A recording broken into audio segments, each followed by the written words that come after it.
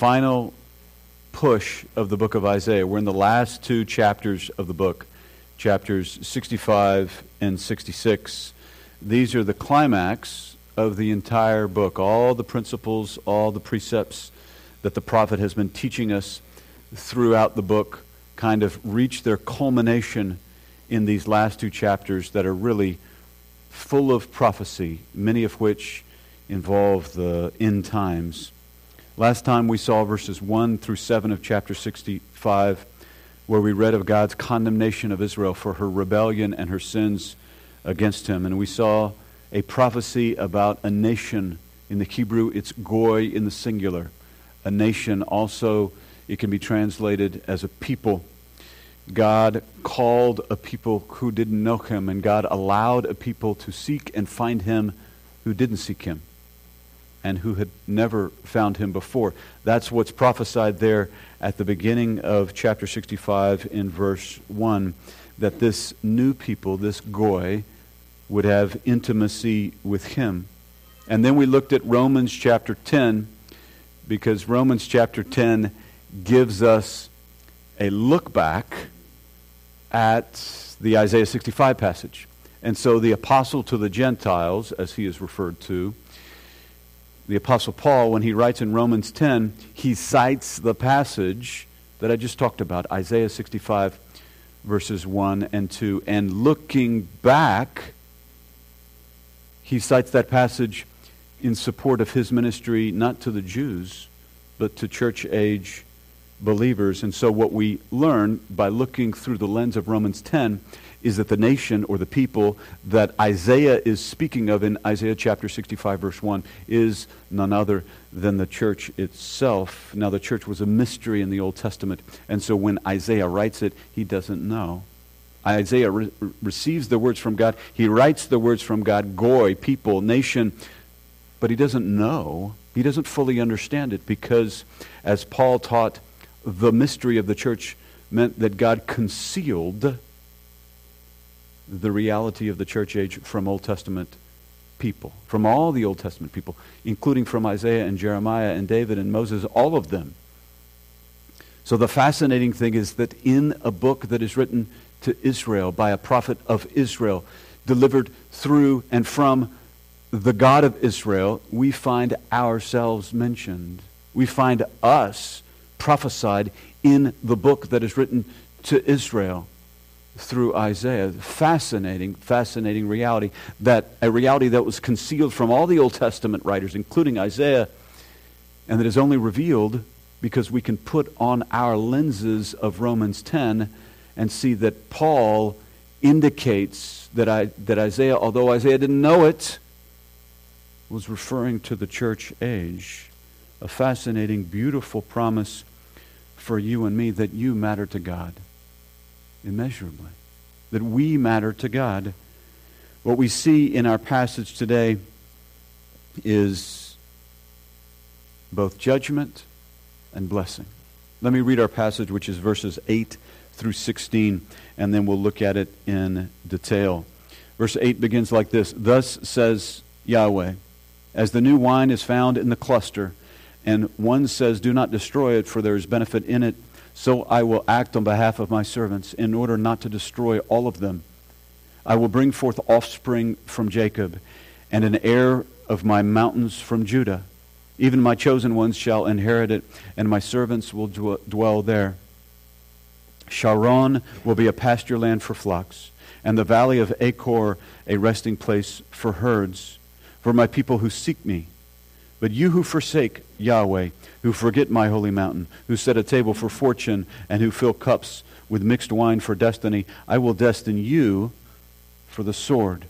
And all of you will bow down to the slaughter, because I called, but you did not answer. I spoke, but you did not hear. And you did evil in my sight, and chose that in which I did not delight. Therefore says the Lord God, behold, my servants will eat, but you will be hungry. Behold, my servants will drink, but you will be thirsty. Behold, my servants will rejoice, but you will be put to shame. Behold, my servants will shout joyfully with a glad heart, but you will cry out with a heavy heart, and you will wail with a broken spirit. You will leave your name for a curse from my chosen ones, to my chosen ones. And the Lord God will slay you, but my servants will be called by another name. Because he who is blessed in the earth will be blessed by the God of truth. And he who swears in the earth will swear by the God of truth, because the former troubles are forgotten, and because they are hidden from my sight. Here we get a great contrast. The prophet lays out a contrast, a stark contrast, between those who submit to Yahweh and those who reject Yahweh. It's a contrast between the remnant, those who seek him, and the rebels who he will punish, those who reject him. Let's look at our passage in a bit more detail. Verse 8, thus says Yahweh, as the new wine is found in the cluster, and one says, do not destroy it, for there is benefit in it, so I will act on behalf of my servants in order not to destroy all of them. Here we get to the part of God that we don't like to talk about. Here we get to the aspect of God that we don't talk about at parties, that we don't talk about at social functions. This is the part of God that makes us cringe. This is the part of God that we feel squeamish about. It is the part of God that God judges, and he judges it in a way that is utterly ruthless. His judgment is brutal and horrific. Ruthless means merciless. The way God will judge is a fashion of judgment that is void of mercy. Because when God's judgment comes, the time for offering mercy is over. And the time for flowing judgment begins.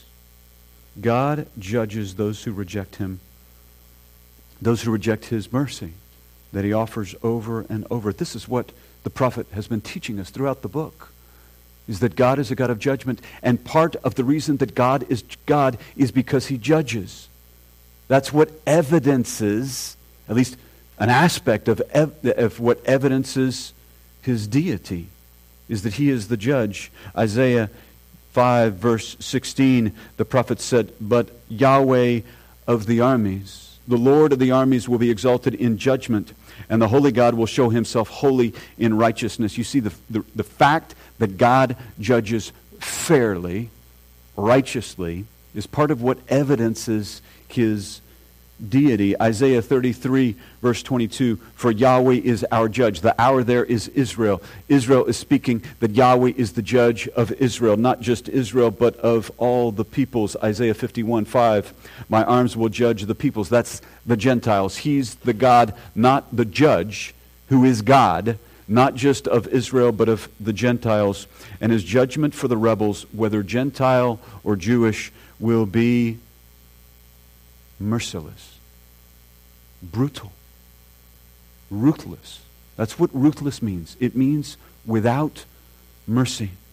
They have rejected and mocked his mercy over and over, and so the time for mercy is concluded. Isaiah 66 verse 16, for Yahweh will execute judgment by fire and by his sword on all flesh, and those slain by Yahweh will be many. This is why the passage, verse 8, uses the word destroy twice. It's communicating something that is undeniable of the God who is. We get an image here of grapes, of God harvesting grapes. And ultimately, the harvest is for the winepress. But it's this image of good grapes and bad grapes, as you see on the screen, kind of diseased grapes intermingled on the cluster together. Some that are sweet and good, but others that are bad. The cluster is Israel, made up of the rebels and the righteous. The implication of verse 8 is that most of them are rebellious. God distinguishes, or if I could use the word, discriminates. There, I used it. I said it. He discriminates. Some discrimination is good. Not all discrimination is bad. Some is bad, but some is good. And so God discriminates between the good grapes and the bad grapes, distinguishes between the good grapes and the bad grapes. He destroys the bad grapes, who are those who reject him, and he preserves, or if you prefer, saves the good grapes. who are those who seek him. They're called his servants. Many times in our chapter here, 7 times the phrase, my servants, Yahweh's servants, will be used. It's a phrase that represents the remnant of Israel. The world has always been characterized by enormous, huge disbelief in Israel and in the Gentiles. It was that way when Isaiah wrote. It's that way in the year 2022. But despite enormous disbelief, God always preserves a remnant. He does it for Israel, and he does it for the Gentiles. Paul speaks of Israel in Romans 11:1 when he says, I say then, God has not rejected his people. He's talking about Israel. Has he? Meganoito in the Greek. No way, no how. May it never be. You can't have a stronger negative. Meganoito in the Greek. It's like a super no way, no how. Paul says, no way has God rejected Israel. For I too am an Israelite, the apostle to the Gentiles, a Jew, a Pharisee, a former Pharisee. Paul says, no, God has not rejected Israel. He always preserves a remnant. Keep reading in verse 2. Or do you not know what the Scripture says in the passage about Elijah, how he pleads with God against Israel? Lord, this is a quote of Elijah speaking, they have killed your prophets, they have torn down your altars, and I alone am left, and they are seeking my life. But what is the divine response to him?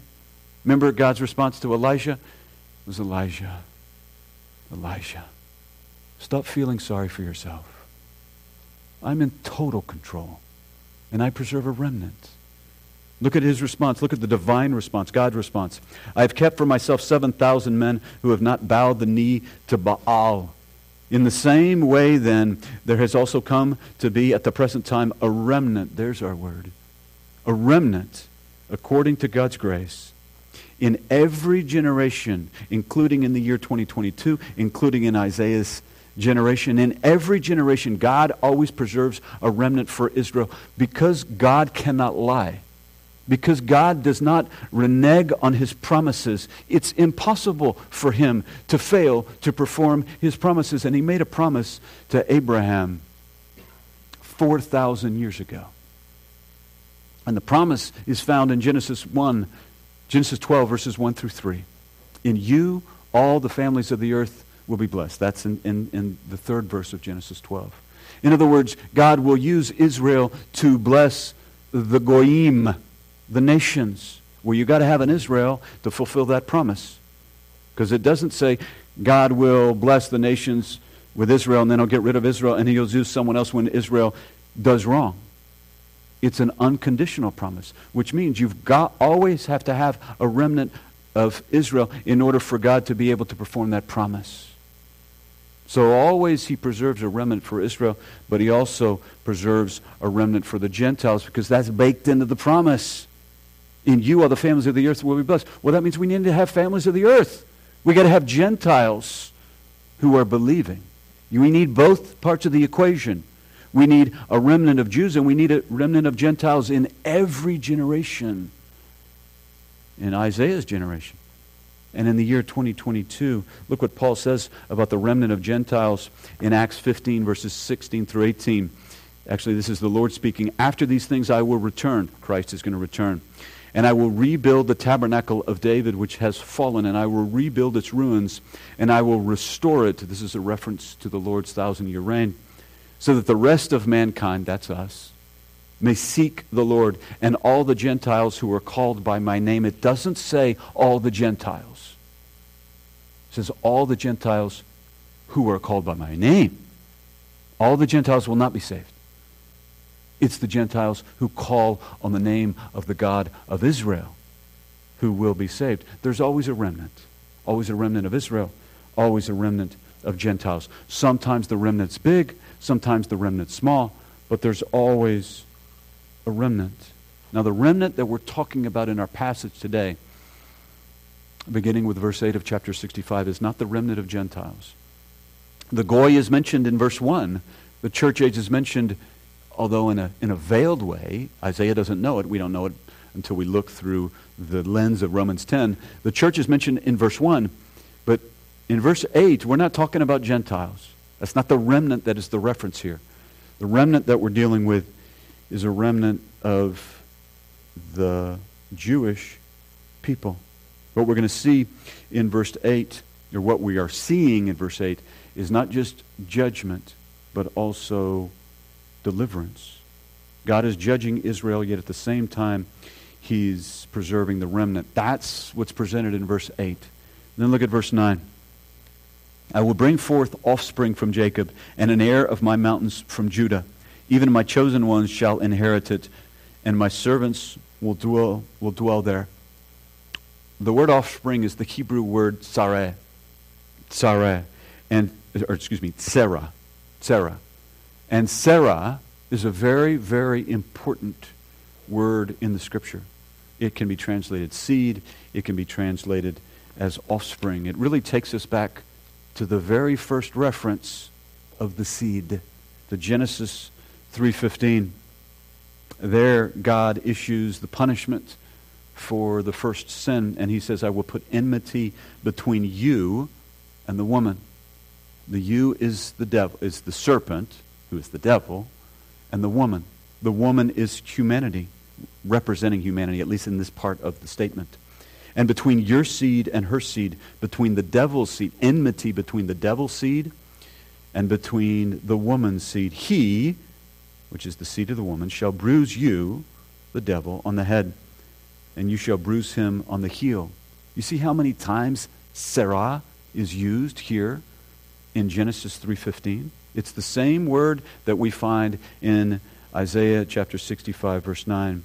You see, there's a perpetual conflict between the devil and humanity. That's the first statement there. I will put enmity between you, the devil, and the woman. There is a perpetual conflict, a perpetual war between the devil and humanity. And the sad, sad reality of humanity is most of us haven't the foggiest idea that we're engaged in a conflict. We're just zipping along, whistling Dixie, la, la, la, la, la. Just dumb and happy. No idea. We think we're here to frolic when we're here to fight. No idea that we're engaged in a conflict of the ages. But see, we learn all of this through the Hebrew word Sarah. There is perpetual conflict not just between the devil and humans, but between the offspring of the devil, the seed of the devil, the seed of the serpent, and the seed of the woman. What's the seed of the serpent? The seed of the serpent is that portion of humanity that is aligned with the devil through unbelief. In other words, it's unbelievers. It's the rebels. Jesus described the religious leaders of his day as the offspring of the devil. Right? John 8:44. When he's speaking to the religious leaders, he says, you are of your father the devil, and you want to do the desires of your father. He was a murderer from the beginning. The devil orchestrated the deaths of the first two human beings, Adam and the woman, Adam and Eve. And so this word offspring or seed, Sarah in the Hebrew, is a very, very important word. It colors the destiny of humanity since the very beginning of the book. Since Genesis 3. What's the seed of the woman? The Sarah of the woman is Messiah, and all those who align with Messiah by belief, by faith, in other words. Jesus is the seed of the woman. He is born of a woman. He's born, Messiah is born of Mary. So he's the seed of the woman, and everyone who aligns themselves by faith is included in the phrase seed of the woman. Of course, Jesus is fully God, fully man. God promised that the seed of the woman would come through Abraham, right? In Genesis 3, you've got this broad statement that the seed of the woman would crush the head of the devil. Right? The devil would crush the heel of the seed of the woman, and the seed of the woman would crush the devil. In other words, the devil would kill temporarily Jesus, and then Jesus would be raised from the dead 3 days later. And so that real death, though temporary, was real. But because it was temporary, it's described as a bruise on the heel.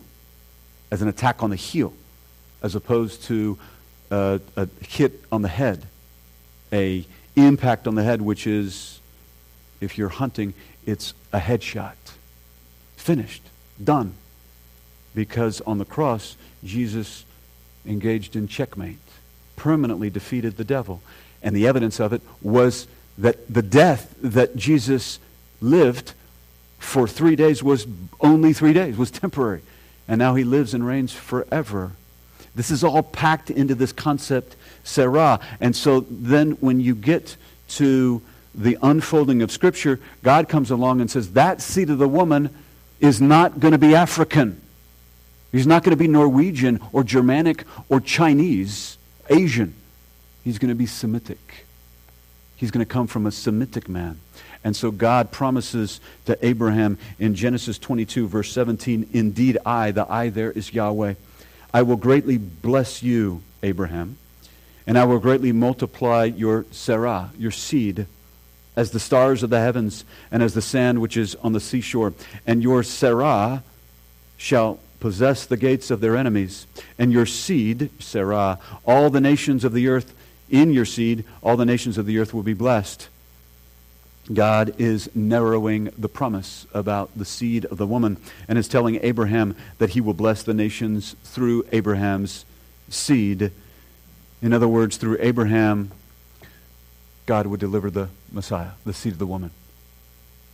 To be more clear, the seed of the woman would be Jewish, would not be Arabic, would not run through the line of Ishmael, one of the sons of Abraham, would not run through the line of Esau, one of the grandsons of Abraham. It would run through the line of Isaac and then Jacob. Remember, God repeats the Abrahamic covenant. This is part of the Abrahamic covenant. Abrahamic covenant, land, seed, and blessing. God makes the covenant to Abraham. Then he repeats it to his son Isaac. Then he repeats it again to his grandson Jacob. He doesn't give it to Esau, the brother of Jacob, because Esau's an unbeliever. The promise flows through the descendants of Abraham, Isaac, and Jacob, who are believers. Because the promise, the Serah, the seed, is through the genes of Abraham, Isaac, and Jacob, but also through the pattern of faith. Following the pattern of faith of Father Abraham. Remember Genesis 15:6. Abraham, actually then it's Abram, believed in Yahweh, and it was credited to his account as righteousness. It was credited to him as righteousness. The point here is that the seed is through the genes. The seed of the woman flows through the genes of Abraham, Isaac, and Jacob, the physical descendants of Abraham, Isaac, and Jacob, who are also the spiritual descendants of Abraham, Isaac, and Jacob. In other words, they trusted in the Lord. It's both. The seed of the woman includes both the descendants of Abraham, Isaac, and Jacob, who are physical descendants, and spiritual descendants of them. Now, it's true that all believers are part of the seed of the woman, because all believers are identified with Christ, especially church-age believers. All believers are part of the seed of the woman of all ages, of all dispensations, but the Jews are the context of our passage. And I say that the Jews are the context of our passage because verse 9 says that this group will inherit and dwell in the mountains of Judah, not in the hills of Texas, right? Not in the highlands of Scotland, but in the mountains of Judah, which includes Mount Zion. Verse 10 says that they will pasture their flocks, their livestock, in Sharon and in the valley of Achor. This is squarely within the land of Israel. Right? The plains of Sharon are these beautiful plains south of Mount Carmel. Mount Carmel's there, and then you have the plain of Sharon here, which is great for grazing livestock. And Achor, which is not on the map, is just kind of northwest of Jericho, another great plain for grazing and for pasturing livestock. God is saying in peace and prosperity, Israel will possess the land.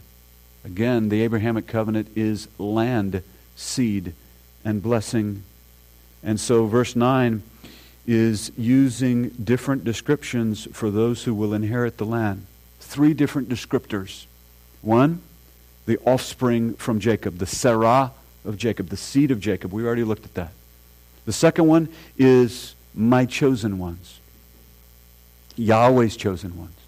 And the third is my servants, Yahweh's servants. We're going to see the phrase my chosen ones a few times, and so let me just spend a few minutes on that phrase so that you'll have a frame of reference every time you get to it as we go through this passage. Chosen ones is the Hebrew word bahir, and it comes from the Hebrew, bahir is an adjective, chosen ones. It comes from the Hebrew verb bahar, which means to choose. It means to select. In this context, my chosen ones is synonymous with the offspring from Jacob, with the Sarah of Jacob. God has chosen Israel to be the vehicle that he uses to bless all the nations. But not all of Israel is chosen. Only the portion of Israel that believes in Yahweh. Paul said it clearly in Romans 9:6. They are not all Israel who are descended from Israel. Only believing Israel is true Israel. And so in this context, the phrase chosen ones, just like the phrase offspring from Jacob, means those Jews who align themselves with the seed of the woman by faith. When you see the phrase chosen ones, some people approach phrases like this in the Scripture and they get squeamish about it. Say, chosen? Whoa, chosen. We got to somehow massage that phrase and do something with that phrase because it makes us feel uncomfortable. Don't do that. God uses words intentionally.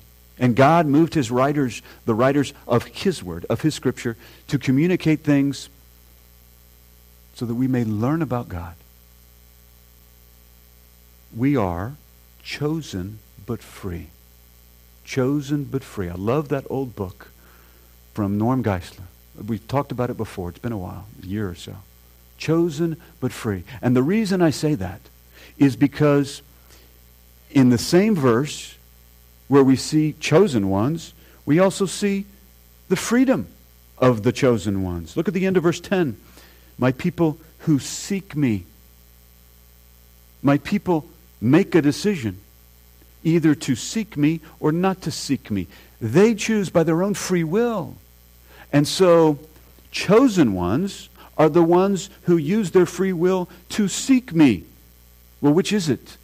Are we chosen? Does he choose us? Or do we use our free will to seek him? Yes. Both are true. Exactly how the sovereignty of God and the free will of humanity coexist, I don't know. My little pea brain is too small to comprehend that. But he, in his vast sovereignty and love, does both. And I think when we understand the free will of man, some people approach the free will of humanity and they say, no, it's not free. Because if we call it free, then somehow we do damage to the sovereignty of God. Not at all.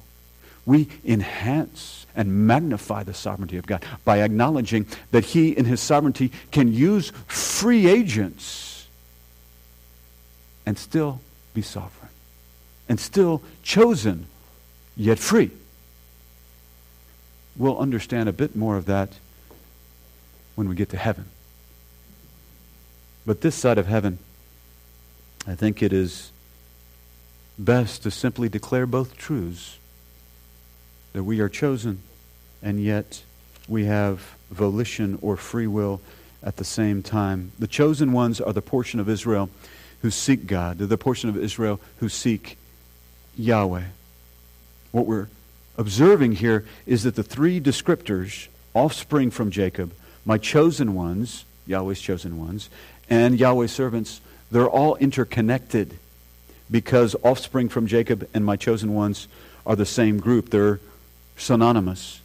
And they are the descendants of Abraham, Isaac, and Jacob, the genealogical descendants, the physical descendants. They're Jews who have chosen to seek Yahweh, and therefore Yahweh calls them his servants. That's what this phrase, my servants, is referring to. But many, I'm sad to say, many in Israel reject Yahweh. It was that way in Isaiah's day, and is that way today. Look at verse 11. But you who forsake Yahweh, who forget my holy mountain, who set a table for fortune, and who fill cups with mixed wine for destiny. He's talking about a group who forsake pursuing Yahweh. And the default always, when you forsake God, the default always is that you seek other gods. There's only two options. When you don't pursue the living God, you automatically pursue fake gods because he's hardwired us. He's designed us to pursue him. And so if we don't pursue God, then we're going to chase something else. There's just no other way. We're hardwired to pursue God, and if we reject him, then we'll find some cheap counterfeit substitute, false gods. Here they find false gods. You see how the names destiny and fate are capitalized, as we saw in the introduction. It's a capital D.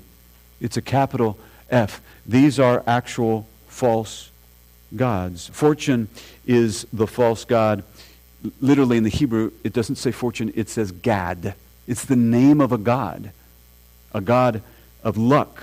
And destiny says Meni. That's the name of a god named Meni. It's the god of fate. These are false gods that they worshipped. They were so dumb. They're so dumb they worship those gods. We don't do that, do we? We don't worship fate and fortune. Nah. That's why someone says, good luck. That's why when you buy a ticket on an airplane, you're not going to find a seat on row 13. That's why when someone goes to lease a floor in a 30-foot tall building, there's no lease for floor 13. There isn't a floor 13. There's not a row 13 on the airplane. Why? Because the airlines know, no one's going to want to buy a seat on row 13. So we'll just go from 12 to 14. We'll skip it. That's why the buildings know, the commercial real estate agents know, just don't have a floor 13 because no one's going to lease that floor. No one's going to pay you a gajillion dollars in downtown Houston to lease floor 13. Just skip it. Just go from floor 12 to floor 14. That is a very common practice because we live by our false gods. We fear bad luck because bad luck is a god to us. And in reality, there's just demonic forces behind those things. Were they dumb there by worshiping false gods of fate and destiny? Of fate and fortune? Yes. And so are we. Because sin makes you really dumb. It's just a reality. So before we get too high on our high horse, we should look in the mirror ourselves and confess our own sins. God is entirely intolerant of rejection of Him. Look at verse 12. I will destine you for the sword, and all of you will bow down to the slaughter, because I called, but you did not answer. I spoke, but you did not hear. And you did evil in my sight, and chose that in which I did not delight. Well, that's intriguing. There's our word again. Bahar. Chose. This doesn't say that God chose. This says that they chose. The chosen ones, God has chosen ones, and they are the ones who choose not the way that God hates, but the way that God delights. Because both exist, the sovereignty of God and the free will of humanity. God chooses and we choose. Is God sovereign? Absolutely. Always. Every day of the week and twice on Sunday. Do we have the right to choose? Yes, we do.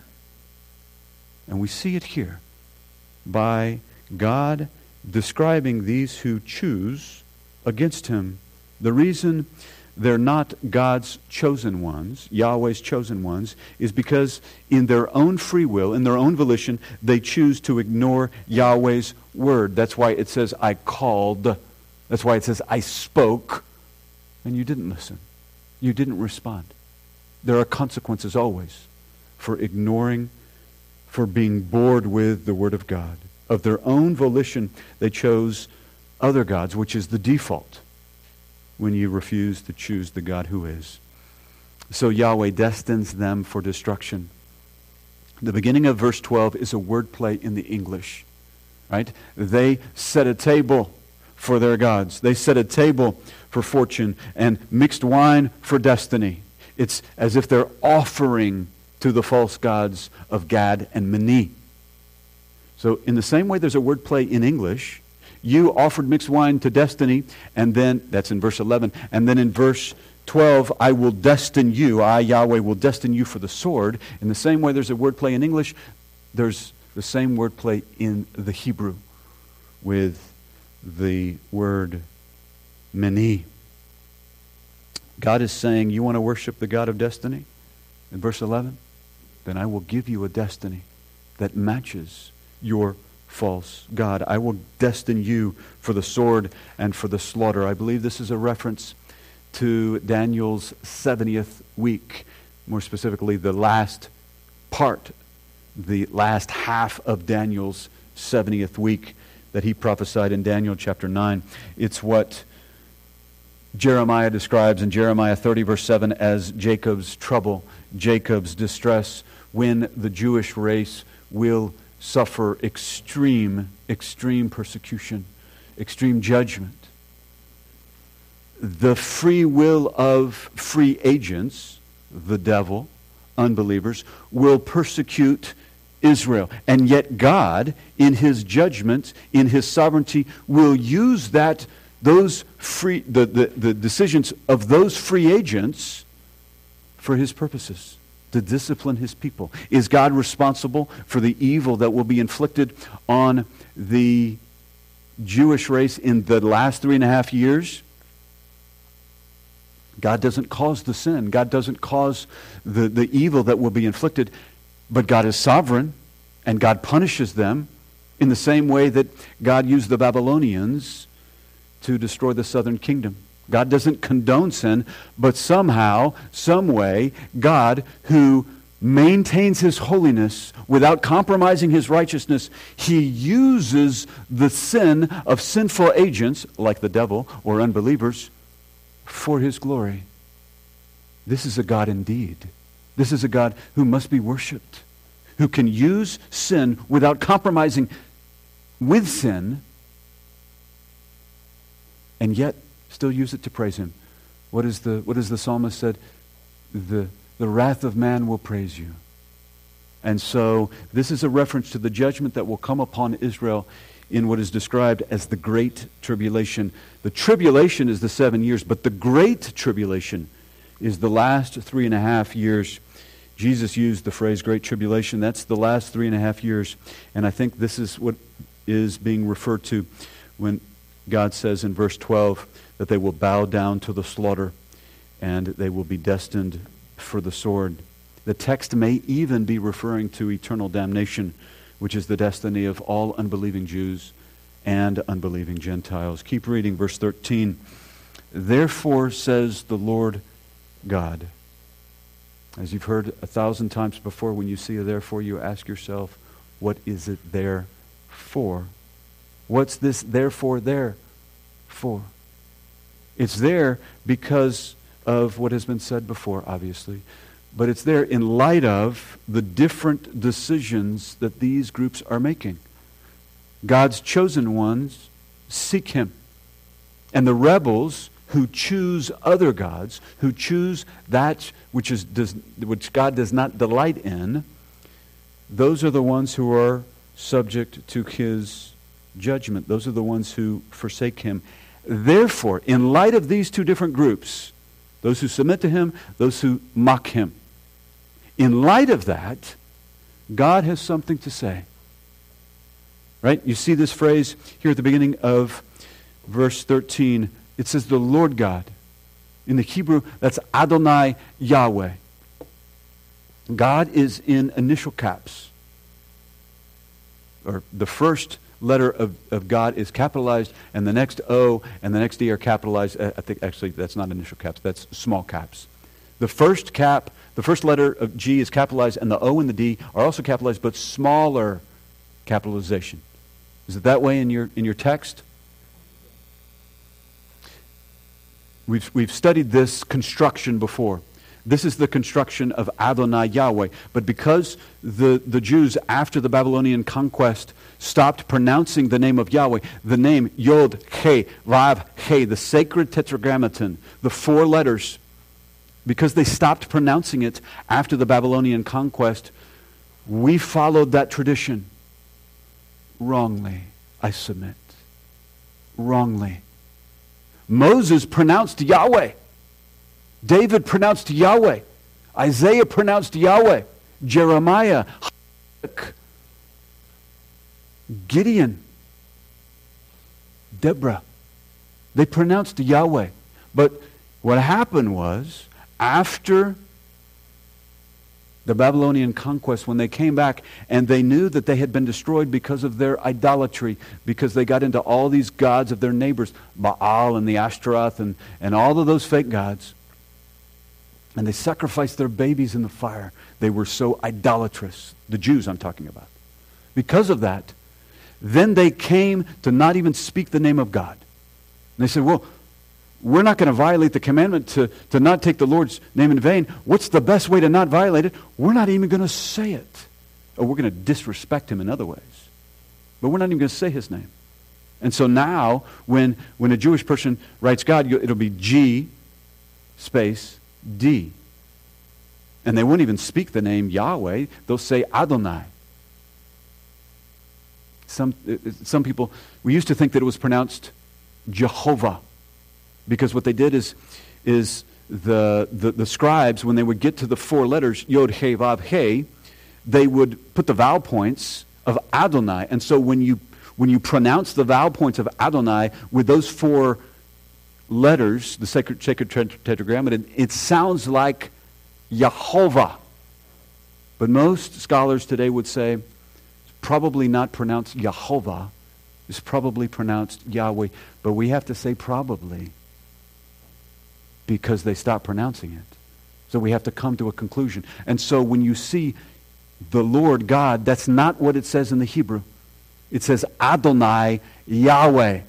Adonai means Lord, yes, but you should think of it as sovereign Yahweh. When you get to the formula, Lord God, sovereign Yahweh, the writers in the Hebrew Scriptures use that title, Lord God, Adonai Yahweh, because they're about to explain some incredible proclamation of God.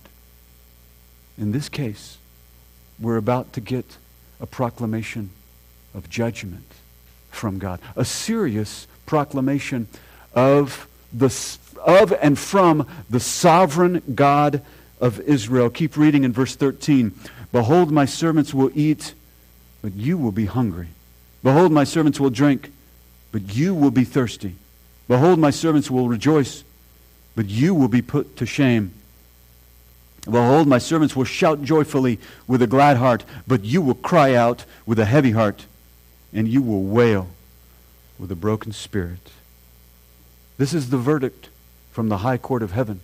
This is the verdict from the Yahweh who is sovereign, whose will cannot be thwarted. Blessing for some, but ruthless punishment for others. You see, there's a stark contrast between these two groups, between the servants of Yahweh, those who sought him by their own choice. Their destiny is celebration and multifold blessings. Physical blessings, spiritual blessings. That's why they're described here as being at a banquet with eating and drinking. That's physical blessings. And then there's blessings of the inner self. You see this language, a glad heart that shouts joyfully. God is not a sourpuss. right? The self-righteous legalists somehow taught some Christians that God comes along with a big sour face and we Christians need to be very dour and sour. That's not God. The first public miracle that you see of Jesus in the book of John, as we have studied, is a party. He's making wine, and it wasn't grape juice. It was wine, because the head waiter says, wow, you saved the best wine for last, which is not the tradition, right? The tradition is you save the crummy wine for last, because people are, their taste buds are a little dull by then. But the head waiter says, wow, you saved the best wine for last. Because God is a God of celebration. And the eternal kingdom is often pictured as a banquet. Isaiah has taught us this in the book. Isaiah 25, verse 6. The Lord of hosts, Yahweh Sabaoth, the Lord of the armies, another title of the sovereignty of God. This is what the sovereign God will effect, will do. The Lord of hosts will prepare a lavish banquet for all peoples, that's believing Jews and believing Gentiles, on this mountain, a banquet of aged wine, choice pieces with marrow, and refined aged wine. Wine was always a description of the blessings of God, not drunkenness. Drunkenness is a serious sin. Wine. And that's why you see this picture here of celebration for God's chosen ones, the ones who choose Him.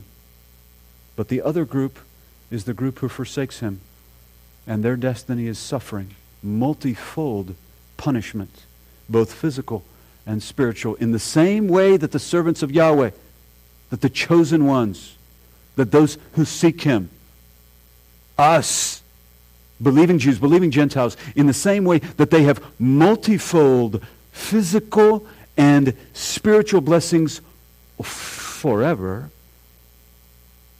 Those who reject Yahweh, those who reject the God of Israel, whether they be unbelieving Jews or unbelieving Gentiles, will suffer physical and spiritual punishment forever. Multifold punishment. That's why you see these words of hardship for them, like hunger and thirst. And then you see these words of spiritual suffering, that they will have shame and they'll be crying out and wailing, and their name will be associated with the cursing of God. Look at verse 15. You will leave your name for a curse to my chosen ones. And there's the formula again. And the Lord God, Adonai Yahweh, will slay you. Those who choose against the sovereign Yahweh will be slaughtered, and their name will be associated with judgment and cursing. You'll say that name, and there will be a cringe. Because that name will be associated with the judgment of God. Keep reading in verse 15. But my servants will be called by another name. A new name means a new character. A new name means a new reputation. A new name means a new order of things. Earlier in the book, the prophet spoke of the new name that God would give the Jews. Isaiah 62, verse 2. The nations will see your righteousness, and all kings your glory, and you will be called by a new name, which the mouth of Yahweh will designate. That's the Jews. Jesus says that church-age believers, Gentiles, and Jews, most of the church are believing Gentiles, but there are believing Jews in the church also, of course. But Jesus says that church-age believers will also be given a new name by God. Revelation 2:17, to him who overcomes, we know from 1 John 5:5 that the overcomer is the one who believes in Christ. To him who overcomes, to him I will give some of the hidden manna, and I will give him a white stone and a new name written on the stone, which no one knows but he who receives it. In fact, the new name that we will receive will be the name of God Himself.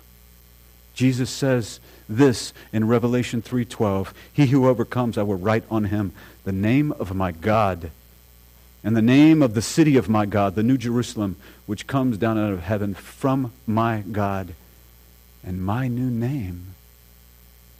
Do you understand that forever you will be known by a name of God that no one even knows today? It's not going to be Yahweh. It's not going to be Jesus. It's not going to be Yahweh Sabaoth, the Lord of the armies. It's not going to be God. It's not going to be a name that we know. It will be a name for God that no one even knows today. It will be a name for God that has never entered the mouth of sinful man.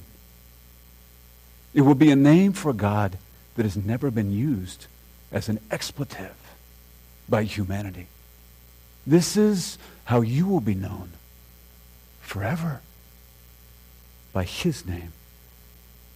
Receiving the name of God means that you will be identified by Him, with Him, forever. You will be owned by Him forever because He has bought you with His blood. And you will be cared for and provided by Him. You will be cared for by Him and provided for by Him, which is to say, you will be blessed by Him forever. Look at verse 16. "Because he who is blessed in the earth will be blessed by the God of truth, and he who swears in the earth will swear by the God of truth, because the former troubles are forgotten, and because they are hidden from my sight." Yahweh's servants will be blessed by Him in His kingdom, first for 1,000 years on this planet, and then for 1,000 times 1,000 times 1,000 times 1,000 ad infinitum in His eternal kingdom, in the new planet, the new heavens, and the new earth. This kingdom blessing is assured because Yahweh is the God of truth who cannot fail to perform His promises. It's not that God doesn't perform His promises. It's that God is unable to fail to perform His promises because He's righteous. He's holy. He can't not deliver on His promise of salvation and deliverance. For example, in the kingdom, no one will swear. In other words, no one will give an oath by a false god. No one's going to say, "Good luck." No one's going to worship the God of luck. Because in the kingdom, the God of luck, the God of fortune, the God of fate, the God of money, the God of sex, the God of power, the God of leisure, the God of entertainments, all those gods will be proven to be the pretenders that they are. So no one will give an oath based on a false god. They will give an oath. That's what's being described here by swearing. They will give an oath according to the true God. And all of this will come because of the very last phrase of verse 16. Look at that phrase. "Because the former troubles are forgotten, and because they are hidden from my sight." One of the most beautiful promises in the Scripture. It's the beautiful promise that God says, "I will remember your sins no more." They're forgotten. It's not that God forgets things. It's that God speaks of them no more. David describes this beautifully in Psalm 103, verse 11, where he says, "For as high as the heavens are above the earth, so great is His loving kindness toward those who fear Him.